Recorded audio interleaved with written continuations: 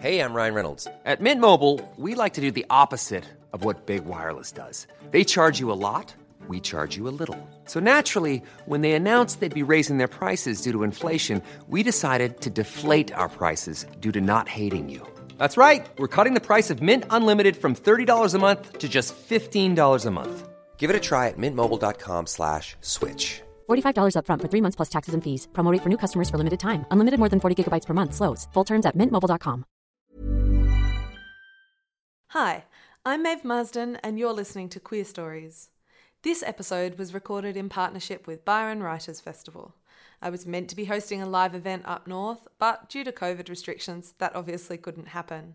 However, with support from the Copyright Agency's Cultural Fund, we recorded a very special Byron Writers Festival Queer Stories podcast.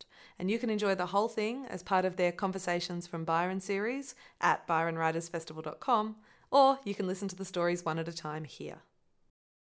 Ellen van Neervan is an award-winning writer, editor and educator of Mununjali, Yugambeh and Dutch heritage, with strong ancestral ties to southeast Queensland. They write fiction, poetry and non-fiction and play football on unceded Turrbal and Yuggera land. Ellen's books, Heat and Light, Comfort Food and most recently Throat, have won countless awards, and they've edited 3 collections, including the recent Homeland Calling. Jinkari Jingbalang. I'm on Yuggera and Turrbal Dargan, and I'm Mulunjali from the Yugambeh language group, which for those of you who don't know, is the Logan, Gold Coast and Scenic Rim region of southeast Queensland. My mum is a Curry and a Williams. We have a really big family here in Brisbane, and my dad is Dutch. The Van Neervans are also a really big family that come from a village called Mierlo in the south of the Netherlands. I'm going to read to you 5 poems from my new book called Throat, and I'm just going to give you a little bit of context to the book, which was written over a 4-year period. 2 of those years I spent in Naarm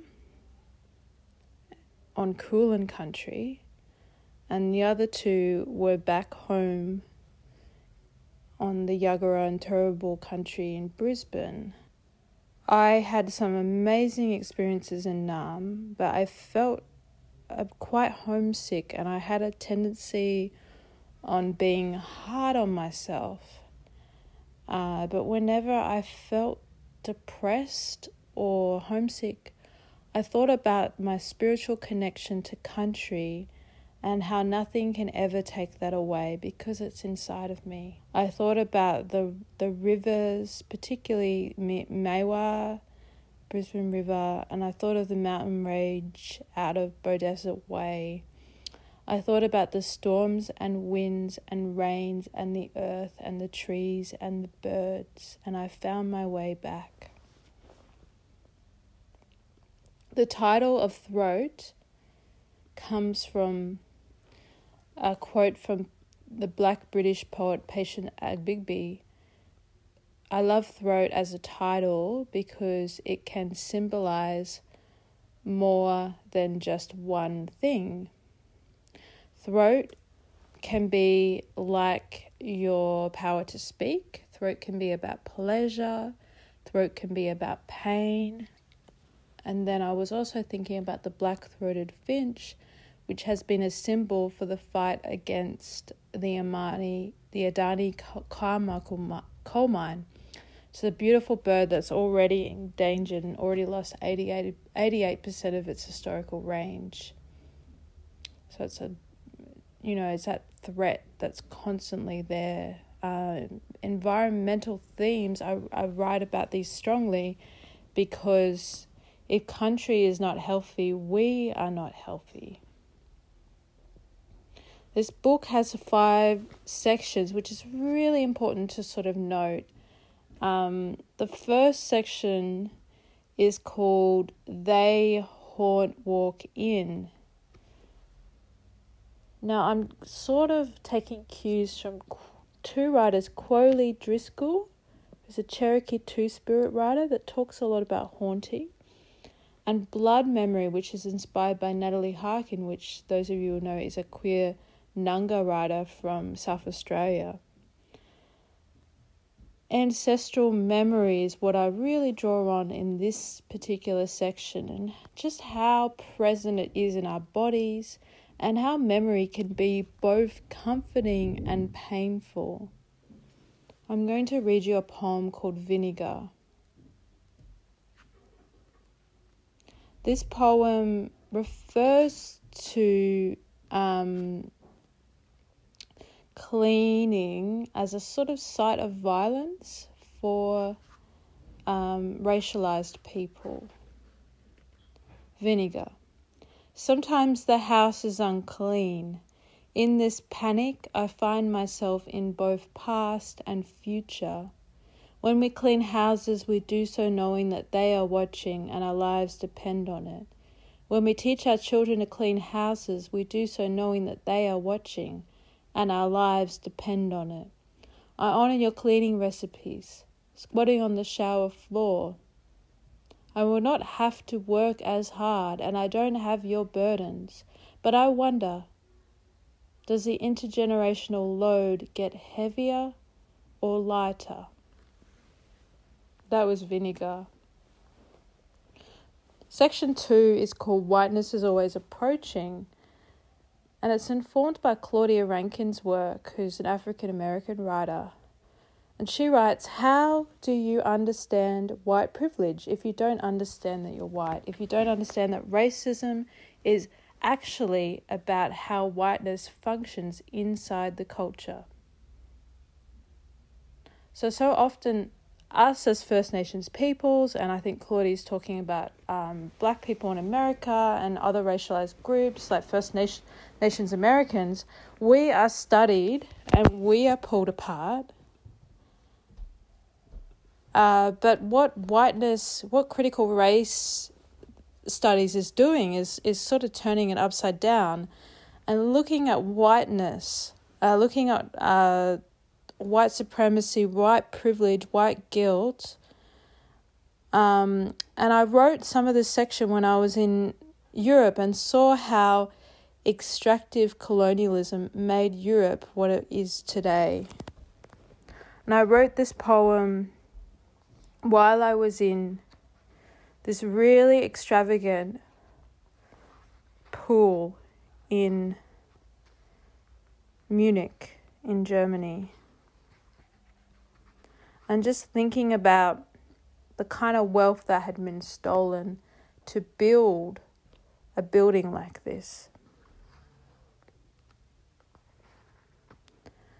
The body labors under memory. My tongue hurts from all the things I have said, all the things I haven't. Ways of feeling invisible require proper planning. All the spit in the world, in this pool, especially mine.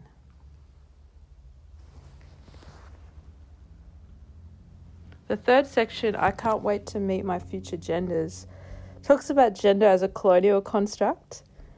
I really see my gender as fluid, and I embrace that, I celebrate that. But there was, definitely been periods of confusion, and I wrote this poem, Dysphoria, when I was feeling kind of like an alien in my own body, feeling like I wasn't good enough.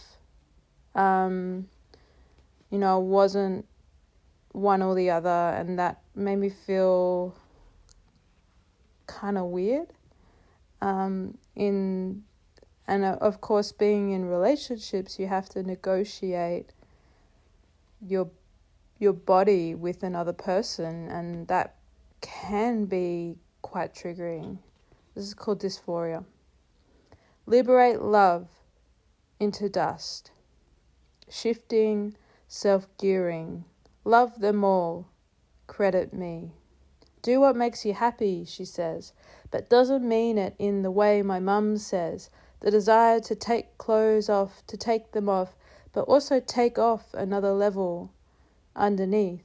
Peel away those expectations. Get closer to my truth. I love my mind, but I haven't come to terms with this. I catch you in an embrace with another part of me, looking backwards into dust. The fourth section, Speaking Outside, is like a bit of a riff on Sister Outsider by Audre Lorde, who's one of my favorite writers. Lorde was writing about intersectionality way before it became the buzzword that it is today. And I've got this book of essays that come from Sister Outsider, and some of them are really seminal, like Poetry is Not a Luxury, The Master's Tools Will Never Dismantle the Master's House. But my favorite is called Uses of the Erotic as Power, which explains erotic as not just a physical experience, but a sort of magic, a show of resilience in the face of a racist, patriarchal, and homophobic society. And Lorde said, when I speak of the erotic then, I speak of it as an assertion of the life force of women, of that creative energy empowered, the knowledge and use of which we are now reclaiming in our language, our history, our dancing, our loving, our work, and our lives. So this section is really about reclaiming our language, as someone who has the kind of birthright of wanting to learn Yugambeh language that's been stolen from us, but yet still we hang on to.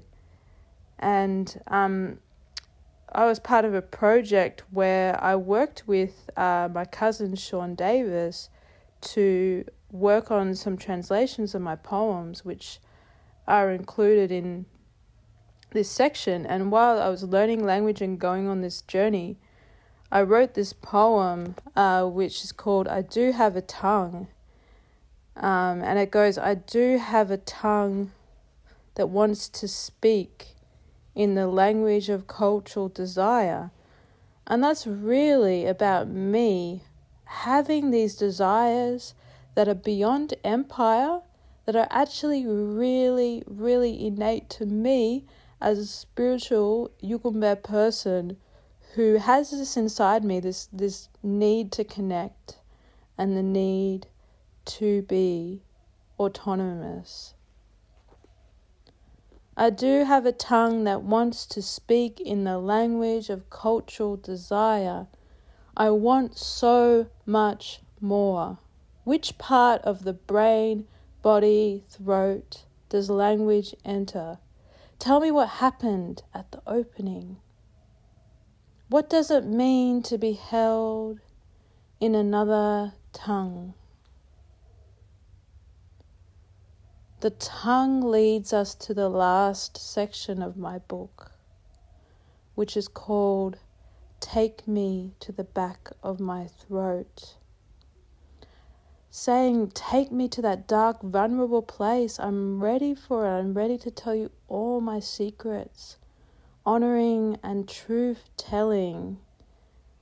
And saying that if you want to come on this journey with me and be vulnerable with me as a reader, I have to be vulnerable as a writer too. So this is a very small poem. It simply goes, take me to the back of your throat, I'll stay. Take me to the back of my throat, I'll stay. Thanks for listening. Please rate, review, and subscribe to the podcast, and follow Queer Stories on Facebook for updates. Imagine the softest sheets you've ever felt. Now imagine them getting even softer over time. That's what you'll feel with Boll & Branch's organic cotton sheets. In a recent customer survey, 96% replied that Boll & Branch sheets get softer with every wash. Start getting your best night's sleep in these sheets that get softer and softer for years to come. Try their sheets with a 30-night guarantee. Plus, get 15% off your first order at bollandbranch.com. Code BUTTERY. Exclusions apply. See site for details.